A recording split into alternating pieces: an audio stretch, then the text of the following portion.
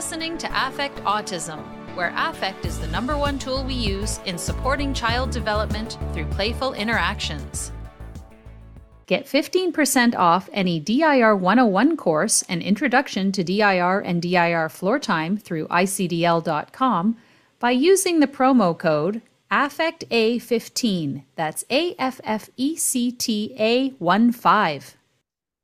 Welcome back, listeners, viewers. I'm Daria Brown, and I am here this week with somebody I just met recently who I felt an instant connection with. I love this guy. I'm welcoming today Mickey Rowe. He has a prolific and varied career as an actor, a director, a consultant, and a public speaker. He's also autistic and legally blind.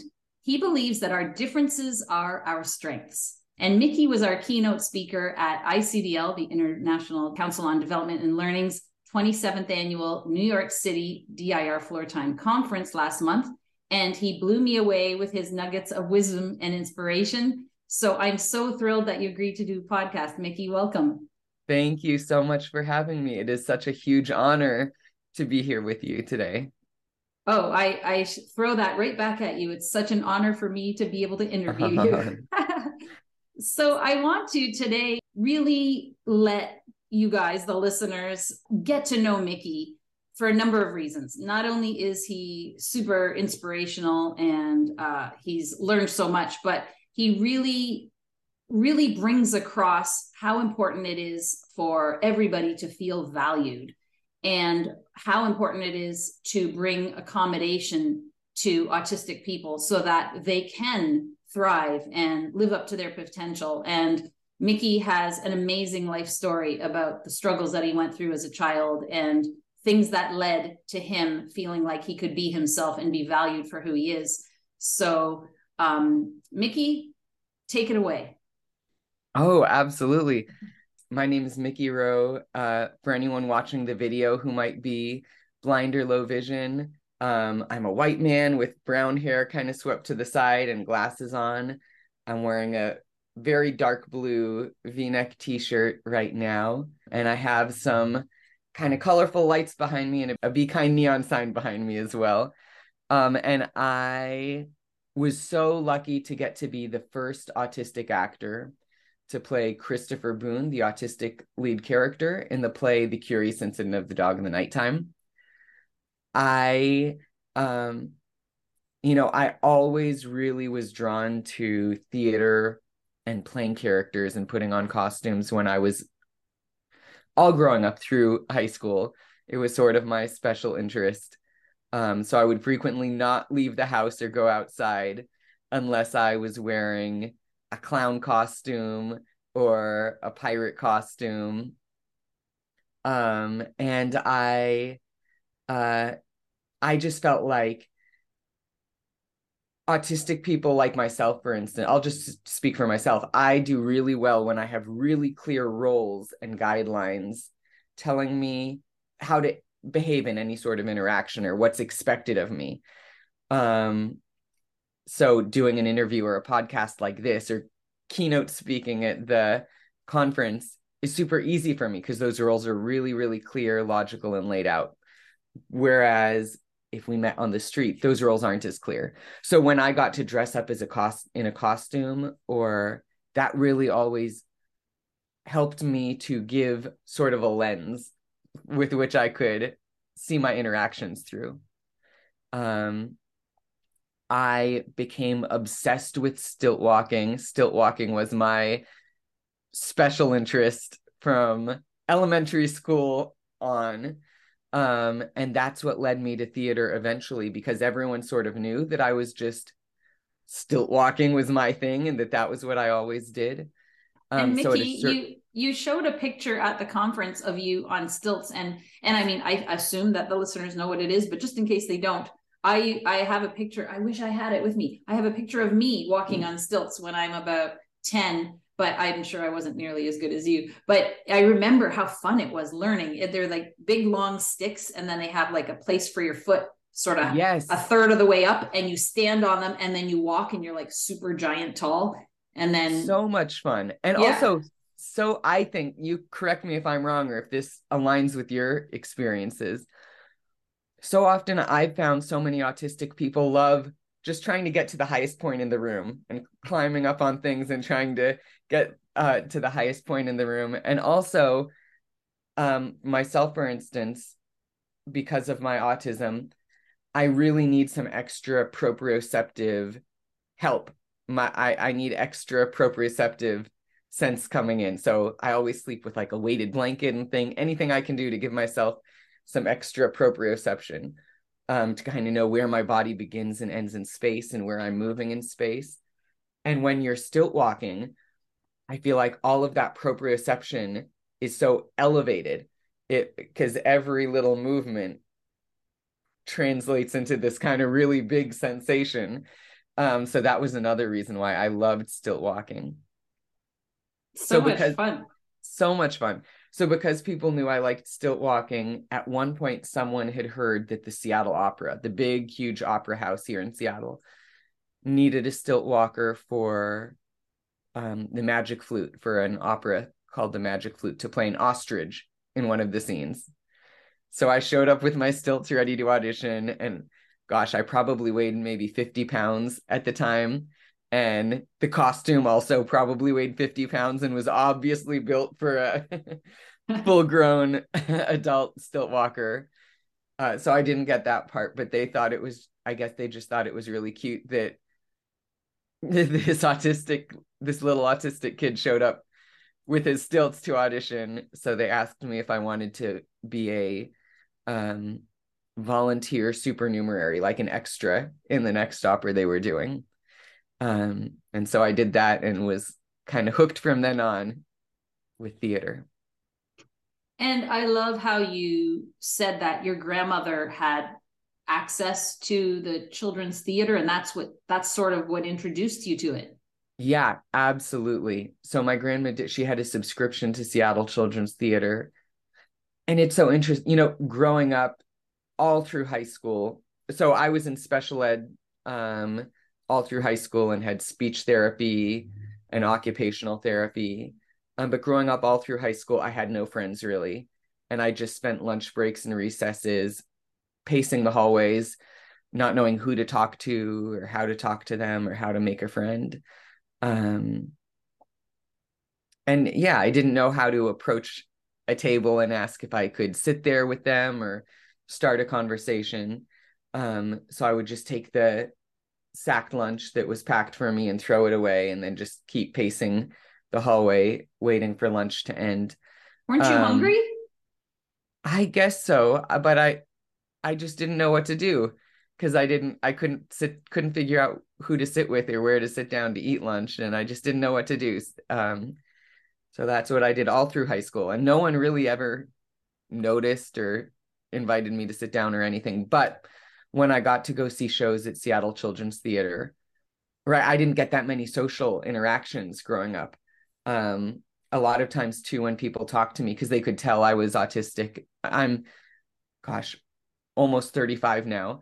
And so I'm a lot better at masking or passing as non-autistic than I was when I was in school. But people, I think, could just tell I was autistic. And so when they'd talk to me, they'd maybe raise their voice up really high and talk to me like I was a little kid, or like I was a baby even almost. But when I got to go see shows at Seattle Children's Theater, all of a sudden I got to experience all these rich, nuanced social interactions in a way that felt really safe for me, right? Nothing was being asked of me beyond what I was capable of giving. I just got to sit in this dark theater, and passively be a part of all of these really exciting, rich, nuanced social interactions. And also when the actors spoke, when they spoke direct address to the audience, they talked to me just like they were talking to the kid next to me and the kid to the side of me. They didn't raise their voice when they got to me because they didn't know who I was in the audience. They just talked to me just like I was everyone else, just the way they rehearsed the show. So that made theater feel like such a really safe, special, magical place for me. That is so interesting to hear about that. So what I was going to ask, but then you answered it.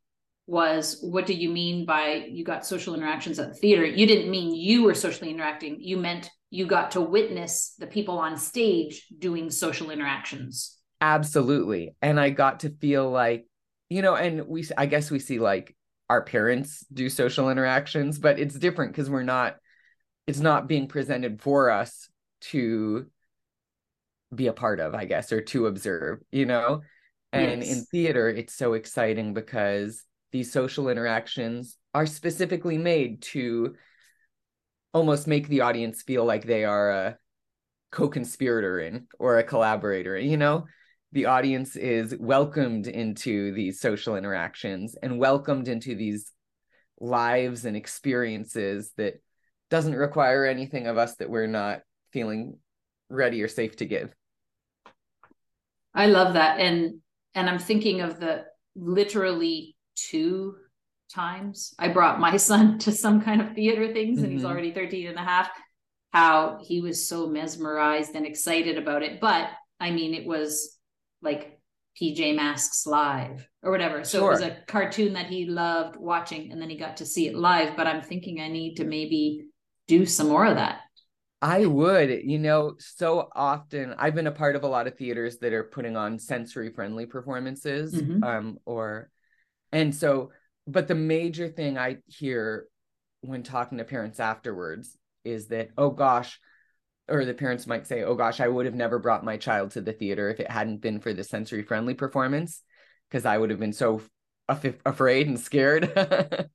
But now that I brought my kid to this show, I realize I'm going to sign my kid up to come see the next show here that there's not a sensory friendly performance of. And they realize that even though the sensory friendly, I almost sometimes think sensory friendly performances are almost sometimes more for the parents and the other people in the room than for the than the autistic people, because the autistic people are going to stim and do whatever they need to do regardless of whether it's a sensory friendly. We're like, they're going to do the same thing no matter what.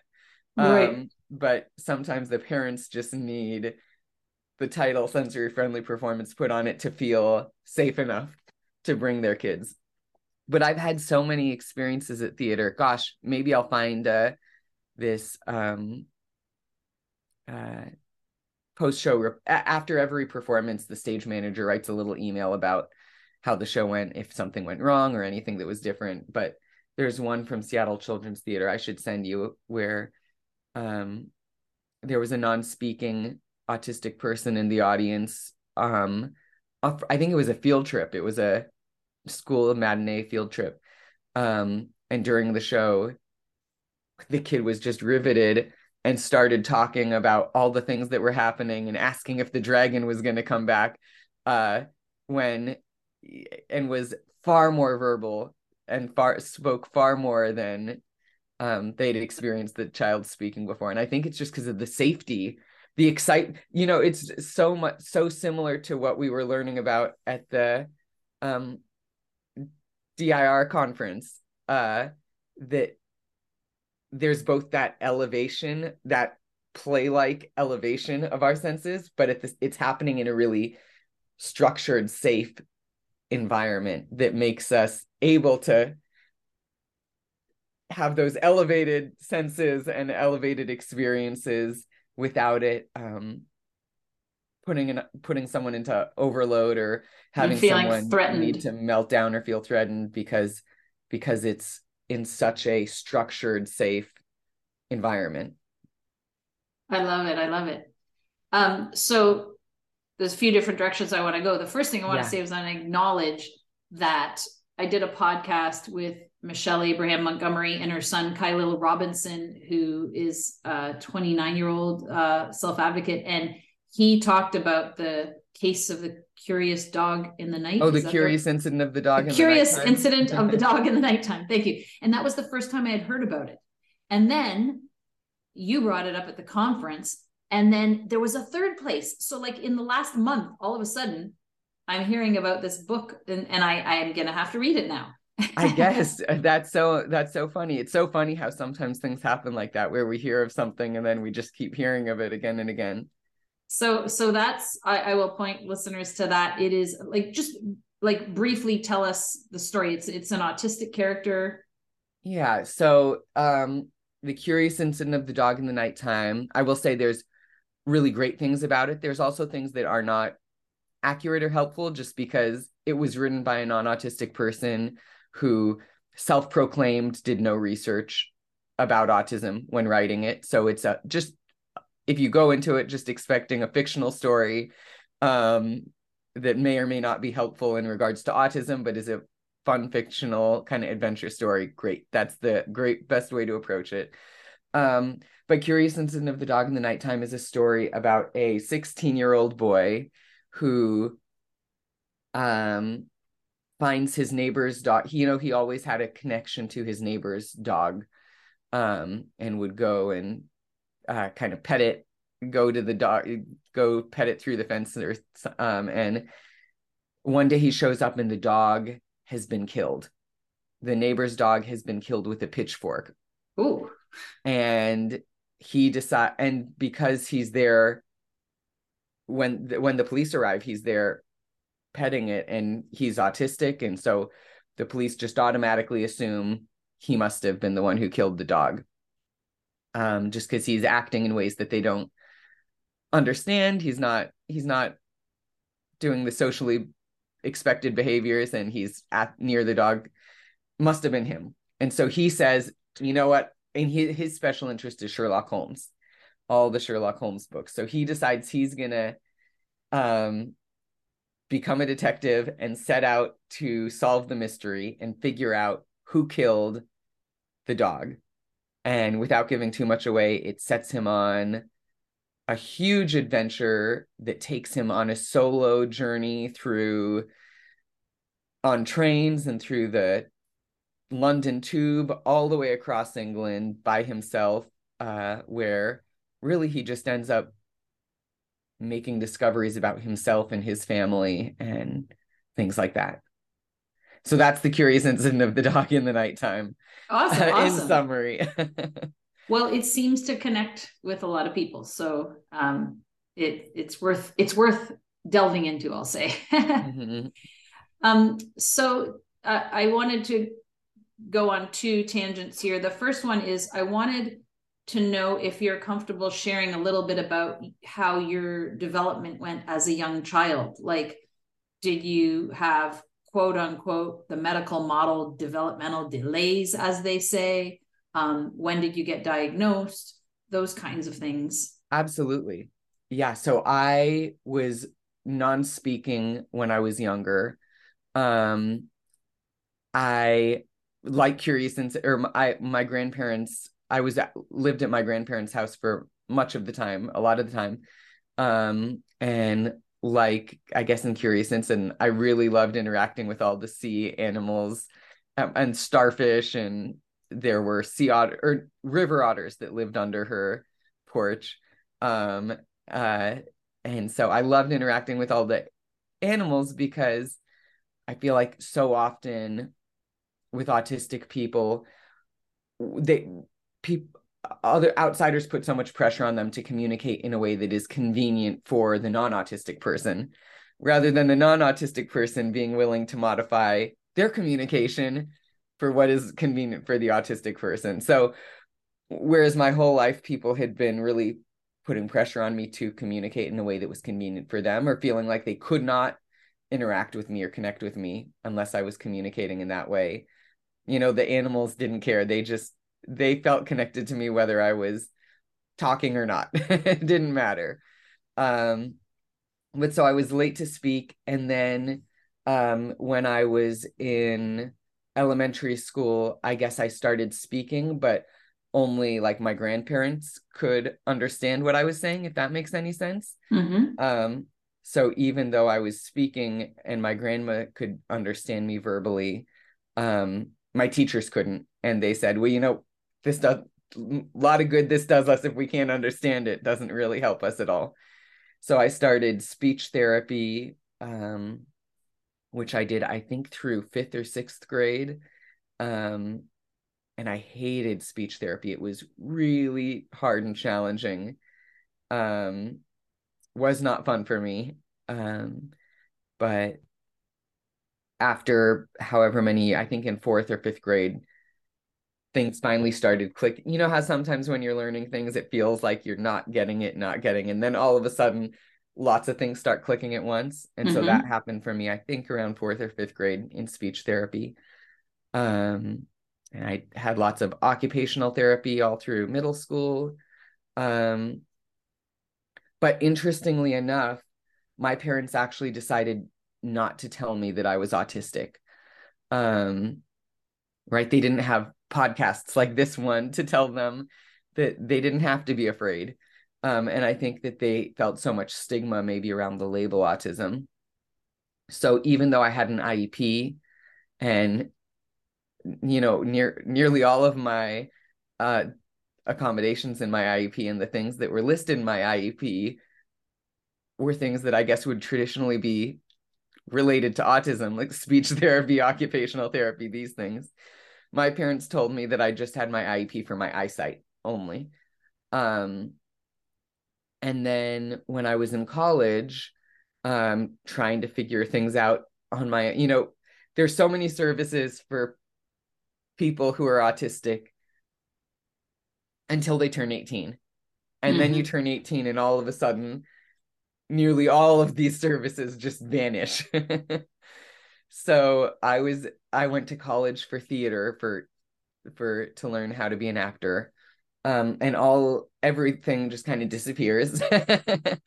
And so I was trying to figure things out. And then I had a therapist asking me if I was autistic. And after I told them more about myself, they referred me to the University of Washington Adult Autism Clinic. And I was really lucky that I live in Seattle, Washington here, and was going to UW, where they just so happen to have an adult autism clinic, because most places don't have something like that. And that's where I was diagnosed to my face, where I found out about the label autism. And they also brought up to me that, you know, speech therapy, occupational therapy, all these things, you probably weren't receiving them for your eyesight. That doesn't really, that doesn't make sense. But those were for autism. How did it feel getting that autism diagnosis? Like, was it one of those, I mean, imagine it might have been a shock, but also like, oh, this makes so much sense. This is who I am kind of thing. Yes. It felt so good it felt really incredible to get my autism diagnosis. Because up until that point, it's not like I didn't know something was different about me. It's not like I didn't know I was in special ed. And it's not like I didn't know that people were speaking to me differently than they were speaking to all the other kids my age. So without that autism label, I guess, you know, I was just left to think that it was just me that was wrong, or that I felt I was wrong, or I was stupid or bad, or something was wrong with me. But when I got my diagnosis, all of a sudden it was this huge relief to know, oh, I'm not bad or stupid or anything like this. I'm autistic, and there are so many other people in the world who experience the world the same way that I do as well. And it freed me up to start learning about myself more, whereas I didn't have the ability to learn about myself as fully before that.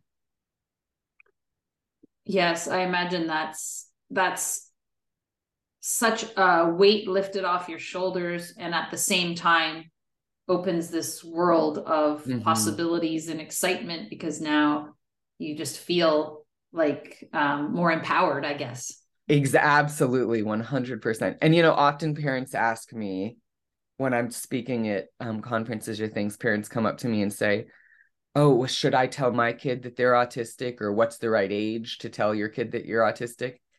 And I guess what I've been telling people lately is, you know, or at least every family is different, you know your family best, but I will share with you what I'm trying to walk out in my family with my kid, is hopefully when you just mention it in small ways, so that it shouldn't ever have to be this big conversation where you have to sit the kid down and say, I have news. I have something really big or awful to tell you. You're autistic. whew, I know this is heavy. Like, I think that's one way to do it. But, and I think maybe that's what people are picturing when they say, how old should the kid be before I sit them down and tell them they're autistic? But I think what's better is just to bring it up in really small, nonchalant ways when it's applicable throughout the day. So an example I'll give is, you know, my kids were all they were all outside playing soccer in the yard outside. And my autistic kid comes inside so upset, saying, oh, I really like playing soccer with my brothers, but I also hate playing soccer because they are all yelling and making so much noise.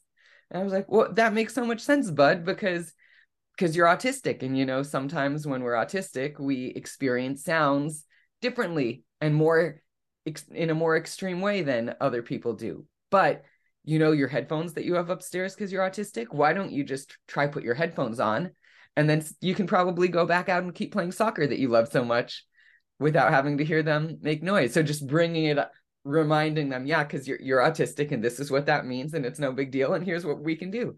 I think just bringing it up randomly throughout the day when it makes sense, in small ways, spread out over a big period of time, feels so much easier than having a big conversation about it. I love that. And that's what I've done with my son. Like I've mentioned, you know, things like that, like, oh, you're autistic, blah, blah, blah, this and that. Your brain is a little bit different than other people's. And, you know, you have the most amazing memory, and you have you love what you do so much. And that's a little bit different than other kids. And you might also, you know, struggle with some things that other kids don't. I mean, I didn't say it all in one sitting, but yeah, absolutely. And there's so many things that are helping people to know, like, what's going to be more challenging for them maybe than for other people, so that they don't get even more frustrated when they experience those challenges, so that they know, oh, this is expected and normal. And also, like, all the amazing things, like, I bet you that, right, your son knows so much more about Mario Kart than any other kid, and isn't Absolutely. He feel so like that's who he would want to be, right? He'd be so proud to know that he is so much more of an expert on Mario Kart than other kids are. So well, even when we used to go to train shows, yes, all of the model train guys, you know, they're all like super interest guys. Yep. And my son would, like, from across the whole arena, be like, and of course it's been a number of years because it was before the pandemic, and then the pandemic sort of switched him into video games, but he would name whatever the train is called, like, oh, I'm trying to remember now, a 484, is that the Hudson or whatever it's called. And he would go up to them and they'd be like, oh my goodness, this kid knows his trains. And my son knew, like, some of the names of the trains that the model train guys didn't even know. And I was just like, and this is when he was like this tall. So it's just, it's adorable. Yeah, absolutely. So I guess though, but to answer your question, so I think that was my development, was with being non-speaking and then having speech therapy, and then later getting a diagnosis myself. So now I that makes me think of a few other branches that I want to tackle. So, okay. The first thing I'll say is, we didn't talk about it. Mickey is married, and him and his wife have a blended family. They have 4 children. And this is part of what you talked about at ICDL's conference, is this experience of growing up and being so isolated and feeling, like you said, am I stupid? Is there something wrong with me? Which is such an awful way to feel, that it led you into the wrong type of relationship when you met someone who finally was interested in you. I don't know how much you want to describe about that. Absolutely. So I think there, you know, so often when we don't realize that our differences are our strengths, when we forget that our differences are our strengths, and not only are our differences our strengths, but the things that make your neighbor so different from you are his strength. You know, all of our differences are our strengths. When we don't realize that, when we don't celebrate that, I think the alternative is that we feel sometimes shame around the things that make us different, or we feel maybe like the things that make us different can be burdens. And I think there can be this truly leads to so much genuine, real harm, I believe, and danger. So growing up, yeah, my mom and my grandpa would always tell me that, boy, Mick, you'll be lucky if you find anyone who wants to marry you, or you'll have to find a pretty special person to want to marry you. And I just hear things like this all the time. You know, my mom, when she's talking on the phone to her friends, she'd reference me being the oldest, being her firstborn child, but also like the autistic child, and say, well, the first pancake never turns out. Oh. And, you know, when you hear this over your whole life, you internalize all these things. And so I believed that I would be lucky if anyone wanted to marry me. So that meant that when I was, I guess, 23, and someone did express interest in wanting to date me and then wanting to marry me, I thought, well, this is it. This is the only time this will ever happen. So I better just accept it and say yes. And it led me to being in an abusive relationship, and then to later having to escape that abusive relationship in the middle of the night with my autistic kid in hand. And yeah, when the abuse was just on me, I thought, this is just something I have to accept, and just what marriage is for me. And that this is why you make commitments to people, because you figure you put up with things. But then when the abuse turned to the younger kid, that was when I realized that I had to just get out. Yeah, so I think it's just so important to remember that kids are always listening to the things we say, and that there's truly so much real danger and real harm in ever making people feel shame around their differences, or making people feel like they are burdens because of their differences. And there's so much to be gained by celebrating our differences, and by celebrating all of the things that make us different from each other. And it warmed my heart so much to hear that you met somebody who valued you for who you are, that you married, and have this wonderful family now with 4 children. So now I'm with my beautiful wife, Helen. I brought 2 kids into the relationship. She brought 2 kids into the relationship. So together we have 4 kids in a very, very busy house. I invest in lots of noise canceling headphones. And it's interesting. The next tangent I wanted to go on, for myself, not the kids, I should say. Yeah. Yes. So I do want to talk about the experience of, again, of when you're younger a little bit. So I want to remember to go back to that. But I want to talk about the experience of what you mentioned in high school, where you said you didn't really know how to interact with people or where to sit during lunch. So you threw your lunch out and you just paced the hallways. And I was having a conversation. I do facilitate ICDL's parent support group every Monday, and I have interactions with a lot of different parents, and both in that group and outside of that group, because I know other parents who have autistic kids that don't come to the group. So in one conversation, I was speaking with a parent of an older child who, can seem pretty independent. Yeah. But when the parent checked in on them, they realized the child hadn't done a number of things that you should do because they didn't know how. So they had bought a carton of milk, but it remained unopened and it had long expired because they couldn't find their glasses to drink out of it. Even though it was their own milk, they could have drank out of the carton, but they didn't put 2 and 2 together to do that. Or they didn't know where certain things went, so everything was just piled in the bedroom and things like that. And it made me wonder how our kids learn to problem solve and figure out things, because this is what we do in DIR floor time. Yeah. The early intervention is really about, getting that engagement in circles of communication in a way that suits the child. And we're always following the child's lead on that. But really the heart of floor time is pushing past that and getting the child into higher capacities of thinking and problem solving. And I'm wondering, when did your self-awareness sort of kick in to understand that about yourself, that you can figure out something, you can figure out how to do something different? I mean, it depends on the day and the situation, I would say. I'll give this example. When I was doing Curious Incident of the Dog in the Nighttime, the way they have it set up is you're living in a hotel with the whole rest of the cast.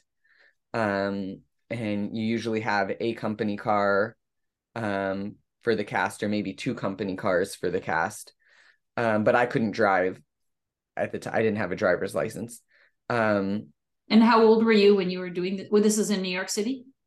This was in Indianapolis and Syracuse, New York. And I was, I think 30. Okay. 28, 29, or 30. So I didn't have a driver's license, 28, 29, 30. And you're working 6 days a week. So Monday is the grocery shopping day. Monday's like the day you have off. And so, the cast would take the company car and I couldn't drive it myself. So I just went when they went to the grocery store, and I'd think, get 1 week's worth of food, get 1 week's worth of food, get 1 week's worth of food, and then leave with a box of Oreos, 2 apples, and a box of granola bars. And then realize that was not a week's worth of food. A box of Oreos, a box of granola bars, and 2 apples does not work for a week's worth of food. And every week the same thing would repeat. Get a week's worth of food, get a week worth, and I would leave with, again, like one Trader Joe's frozen dinner, a box of Oreos, and something else.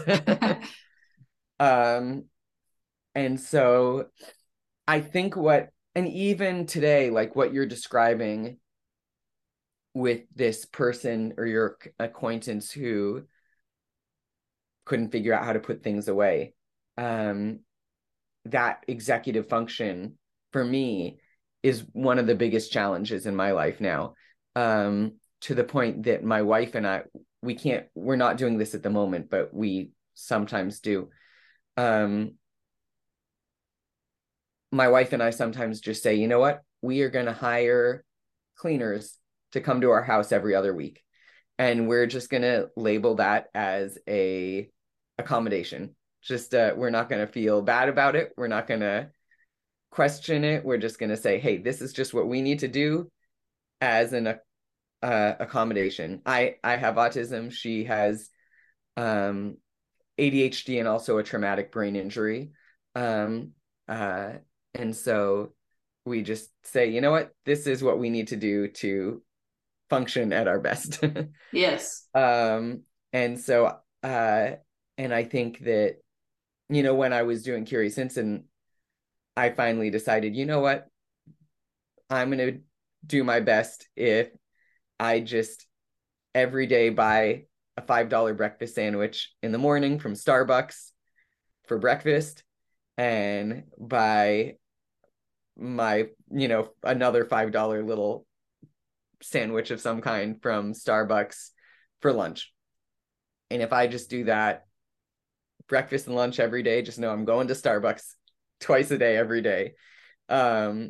It relieved so much stress and pressure from trying to worry about that executive function, to allow me to then just be free and do other things. So I don't know when I succeeded at executive function.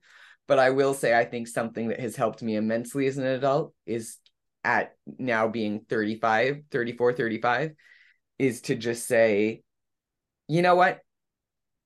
If I still am struggling with these things now, it is totally fine for me to find other workarounds besides just trying to force my brain to do something that it is obviously not good at. And I can, and sometimes it costs more money. Being disabled is expensive. It is expensive being disabled. Not only, the unemployment rate for autistic people is estimated to be 85%. And then even if you can get a job, there's currently no federal minimum wage for disabled people. I think a few states now have changed this just very, very recent, like within the last 2 years or 3 years, a few states have changed this in the United States on a state level, but not very many.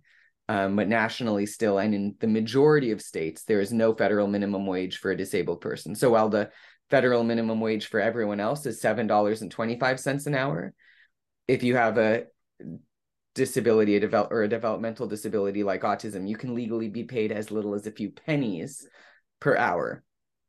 And gosh, I should look in my book quick. I apologize. There's statistics as to, I'll find it later. You can Google it too. Hundreds of thousands of autistic people, like huge numbers of autistic, I'm sorry, of disabled people. It does not specify what their disabilities are. Huge numbers of disabled people in the United States that are paid sub-minimum wage. And I think the average pay was something like $1 and some cents was the average pay per hour they were getting. So not only are disabled people paid less employed, paid significantly less in the jobs that we do, but it's more expensive to be disabled too, I think, because you have to do things like hire cleaners to come every 2 weeks, or just decide you're going to go to Starbucks, because no matter how many times you go to the grocery store, it does not end up being less expensive or more efficient. So yeah, so those are some challenges. So that reminds me of 2 quotes that I remembered from the conference that you said, which is, knowledge about yourself is power, and there's a place in this world for everybody, and always feel confident in asking for what you need, because when we advocate for ourselves, we're actually helping everyone. Do you want to elaborate on those quotes? Sure. Well, I guess the last thing you said was about advocacy. And I think when we advocate for ourselves, or when we're advocating for our kids, that can be another time when we feel like we're being burdens, or we feel like we're being selfish. Schools make us try to feel like such burdens for asking for the most minimal, most minor things. But we are actually not being a burden at all, or being selfish at all, when we advocate for ourselves or for our kids. I'll give some examples from the disability community, not necessarily related to autism, but I promise you that this works for autism too, no matter why you're advocating for yourself. Right. So the deaf and hard of hearing community had to advocate for captions to be put on YouTube videos and to be put on TikToks and Instagram reels. They had to advocate so hard for these things to happen. And they probably felt like they were maybe being burdens or being selfish when they did it. I hope not, but they probably might have. But now that there are captions on these things, it makes all of our lives so much easier. I can watch a Instagram video or a TikTok while I'm on the bus, or in the waiting room at the doctor's office, or in the library, without my headphones on, and know what's happening. Or as the majority of our population is aging and getting older, they can watch a movie on in the living room and not have to lean to the person next to them all the time and say, what did that person say? It just helps make all of our lives easier. Or curb cuts in the sidewalks, right? Those are required so that people with mobility disabilities can access the sidewalks. But they make my life easier as a dad who's pushing a stroller, right? I don't have to wrestle that stroller up onto the sidewalk with my kids in it. I can just use the curb cuts. That makes my life easier. Or when I'm rolling my rolling suitcase in the airport and I see the stairs and I see the ramp, right? Of course, I'm going to take the ramp with my rolling luggage. That makes my life easier. So those are things the disability community had to advocate for. They might have felt selfish, or like they were only advocating for something that their community needed, that was only going to help their community, but it actually makes everyone's life easier. And, neurodiversity is the same way. If we can make spaces feel safe and accessible for autistic people, it's actually only going to help all of our brains. I suspect that things that are necessary for autistic people are still helpful and make life easier for everyone. I love that. Yeah, for sure. Another thing that you said at the conference was there's so much danger in feeling that your differences are wrong. Mm-hmm. And we touched on that earlier, but it sort of comes up again now. And like the other quote, knowledge about yourself is power. Yeah, absolutely. I mean, we know knowledge about yourself is power. We know this. Yeah. And I think one of the things that's so awesome. I mean, absolutely. It's so frustrating that that we are so scared of things that are different, that we try to suppress them, and that we are so scared of things that are different that we try to just pretend. If we don't talk about it, maybe it'll just disappear almost. Even the word disability, right? How often do we use or feel the need to use the word, say, special instead of disability, or special needs, or handy capable, or things like this? We feel so much discomfort around difference and around disability that sometimes we even just think, oh, maybe if we just use a euphemism and don't say the word directly, it'll all just disappear.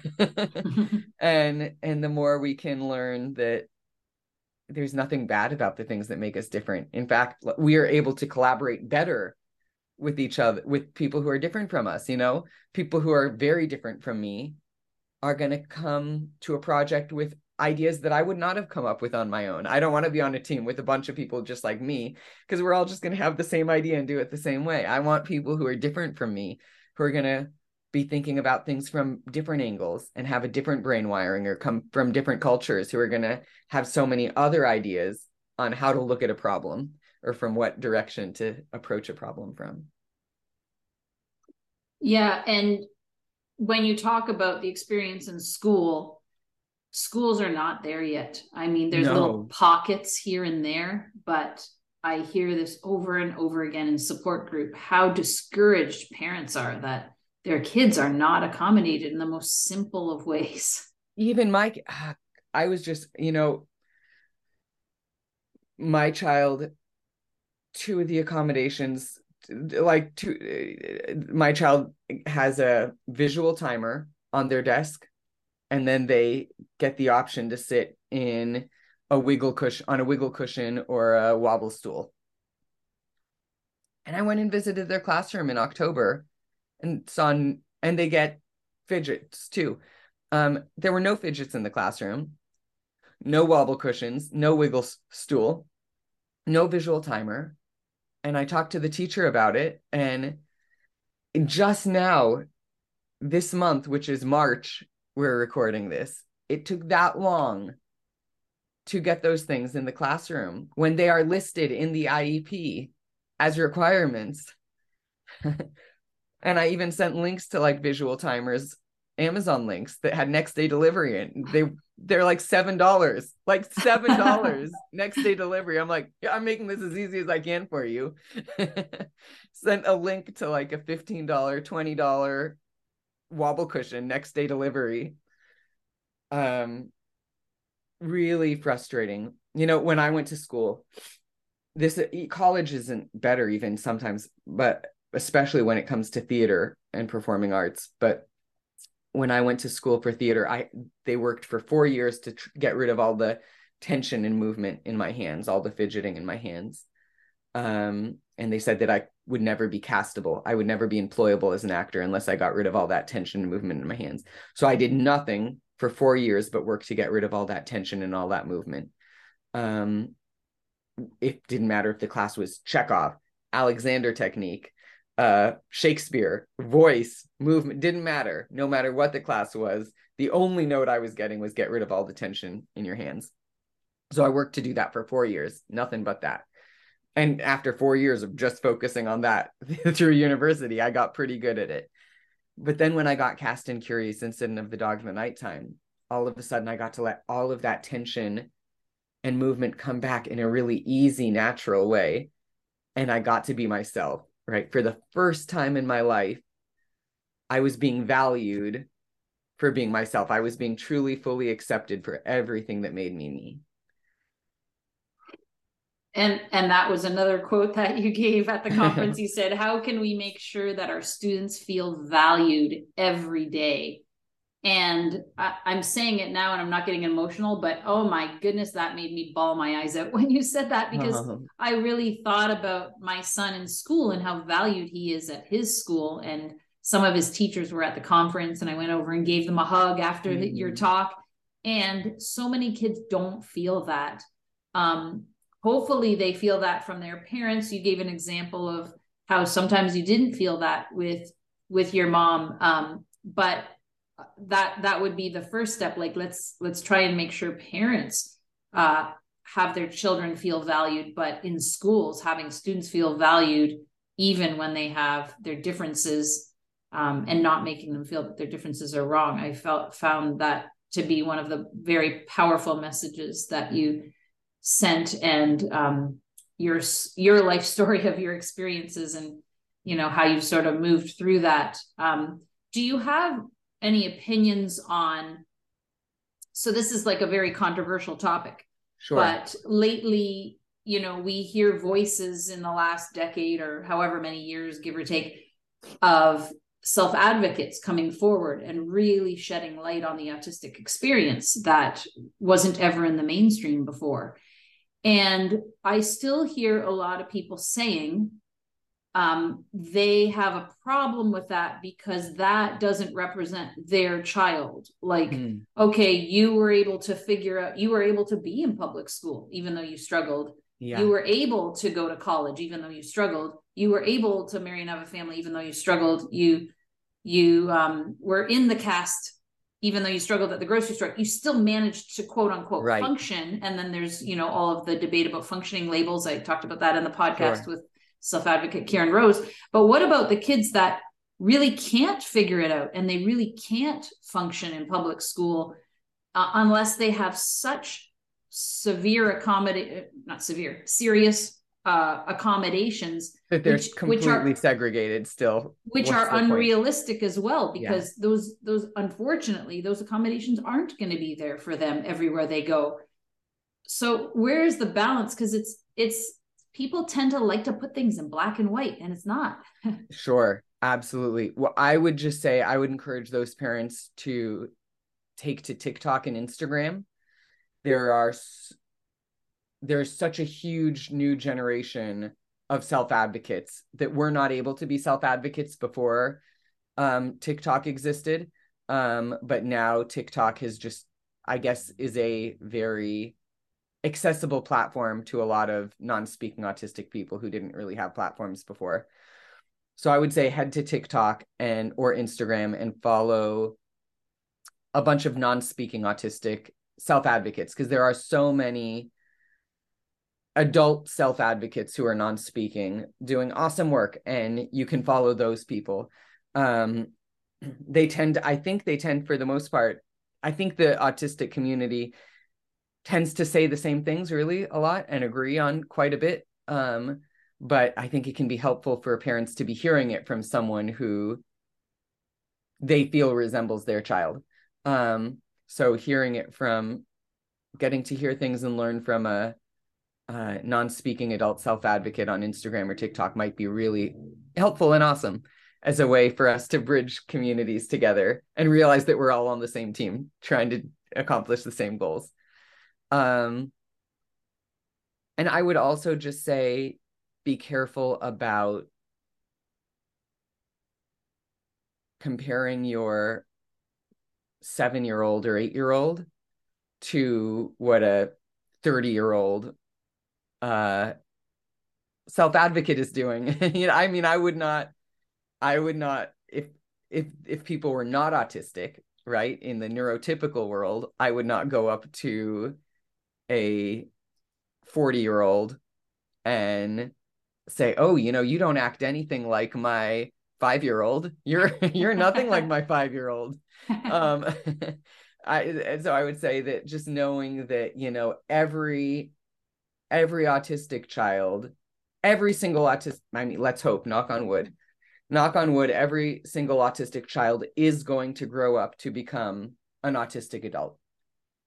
And when your child is an autistic adult, I think you would really want their voice to be listened to and heard. If your autistic child, when they become an adult, is speaking about their lived experience, I think you would hope that people would listen to them and value the things that they're saying.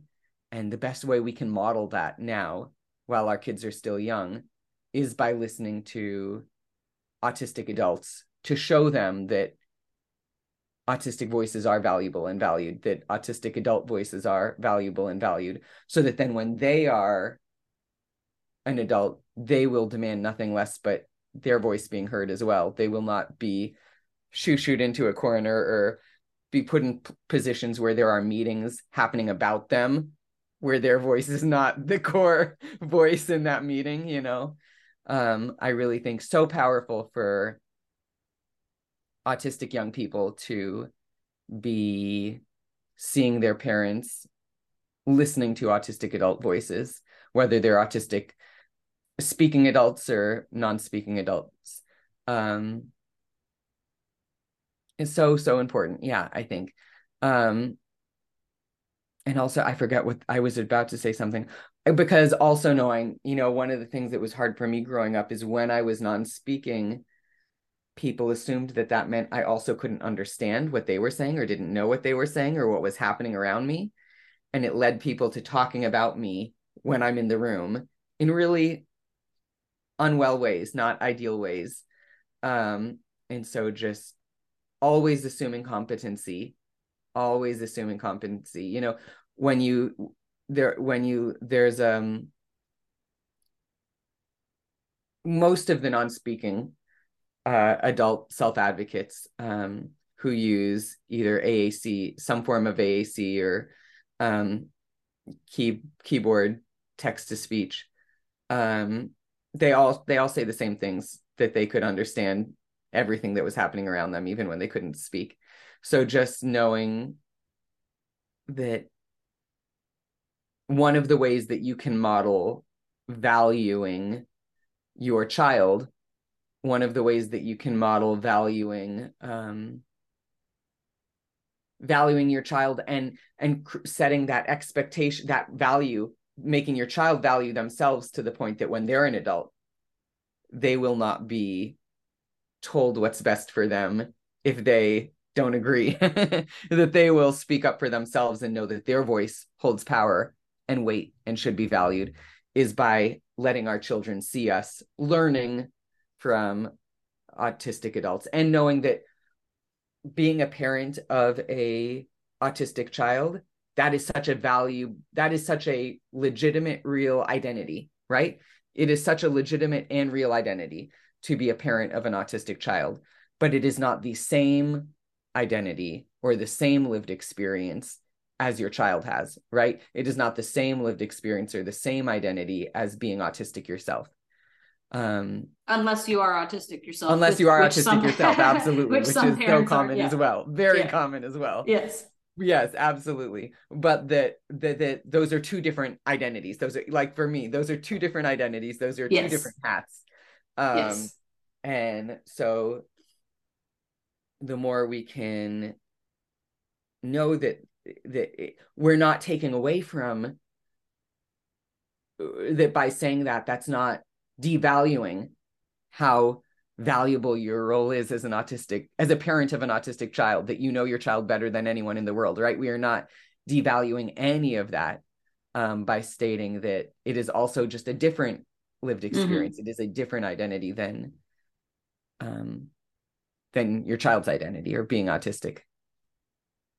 Yes. I hope that answered your question or was somewhat helpful. And it also circled back to the other question I was going to ask, which was parents of non-speaking children who are young, like, what would you recommend they do given your experience from that? But you sort of did answer that. Assume that they understand everything that they're saying. Absolutely. Involve them. I would really also encourage them to from a young age, when your child's young, like, start working on AAC or with a keyboard. Start, like, finding alternate communication and validating that communication as just as legitimate and real as spoken English. Sometimes I think in this culture we can sort of poo-poo other forms of communication, other languages, as not as legitimate as spoken English. And so the more we can legitimize AAC is equally valid as an equally valid form of communication. I so often speak to parents who sometimes are really scared when their kid starts using a keyboard or AAC. I don't really understand this reaction, but I've heard it from parents. I even have a friend who I've worked with who their child started using just a keyboard with a text to voice app, and used it maybe for a year and was saying all sorts of things, and the parent got scared or thought that they were somehow pushing their thoughts on the kid, thought, oh, there's no way, because she'd not assumed competency for years until the child was maybe 13, decade of not assuming competency. So then all of a sudden to see the child speaking by way of this computer was terrifying, I think. And didn't believe it, like almost didn't believe it. Correct. I think so. And almost thought she must be somehow telepathically putting these words in her child's brain. Just was all sorts of hoops to jump through, because it was harder. It was more hurtful for her to realize how intelligent her child was, and that she'd gone decades thinking that he didn't know or have any thoughts. Like, she really went decades, I think, not realizing he had thoughts almost of his own. And so it was more hurtful to realize that had happened than it was to come up with all these other possibilities for why this was not real. But I would just say, language is so important for all children, for all kids. It is so important to be able to communicate your thoughts. And so just starting with AAC or a keyboard, or whatever, work with you're the expert on your child, but finding something that even if it's sign language or even just pointing at things, just find some sort of way that you can communicate with your child besides spoken English, and validate it as early as possible, not as this is a temporary thing or hopefully one day they'll speak. Like, you can think that hopefully one day they'll speak verbally. And they might, but that's not a reason not to do it early. Sure, absolutely. Yeah, exactly. They might speak verbally one day. You can work towards that, but don't treat the AAC as a lesser than secondary stop along the way to the end goal. Treat the AAC as equally valid as the work you're doing in speaking verbally. Right. And And that circled really nicely into the next point I wanted to make too, before we sign off today, which I brought up at the ICDL conference in my talk with Emil Haus, our board president at ICDL, who's a self-advocate, who was non-speaking till he was 15, and brought up a lot of the points that you did. And ICDL's CEO, Jeff Gunzel, when we had that panel about some of the 4 different topics that we see going forward, including neurodiversity movement, paradigm shift, evolution of DIR, etc. One of the points I brought up from the parent voice was, do we as parents see the potential in our kids? And sometimes, because of all the false narratives around us and the medical models, we don't let ourselves see the potential in our kids. I find there's like a subset of parents that, like Emil's mother, who fought for them and believed in them and like, I know you can do this, and they really see that potential. But there's also the subset that just think, oh, well, my child has an intellectual disability and they'll never this and they'll never this or whatever. How important it is to see the potential in your kids and then advocate for your kids, even if the professionals don't see the potential in them. First of all, find new professionals to work with if they don't. Yeah. But how important that is. And I think you've given us some really good tools for doing that. Thanks so much. Yeah, so important.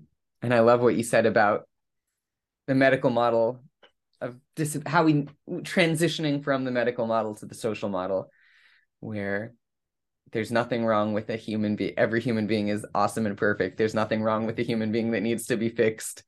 We just need to advocate for society to be more accessible and accepting. And focus on strengths, because differences are our strengths is your message. And absolutely. I love that. I do want to direct people to your website. I am sharing my screen for those watching on YouTube. For those listening on audio, you can go to affectautism.com and find the blog post on Mickey Rowe, ROWE. And this is his website. It has a number of little videos, which I like the one from HuffPost.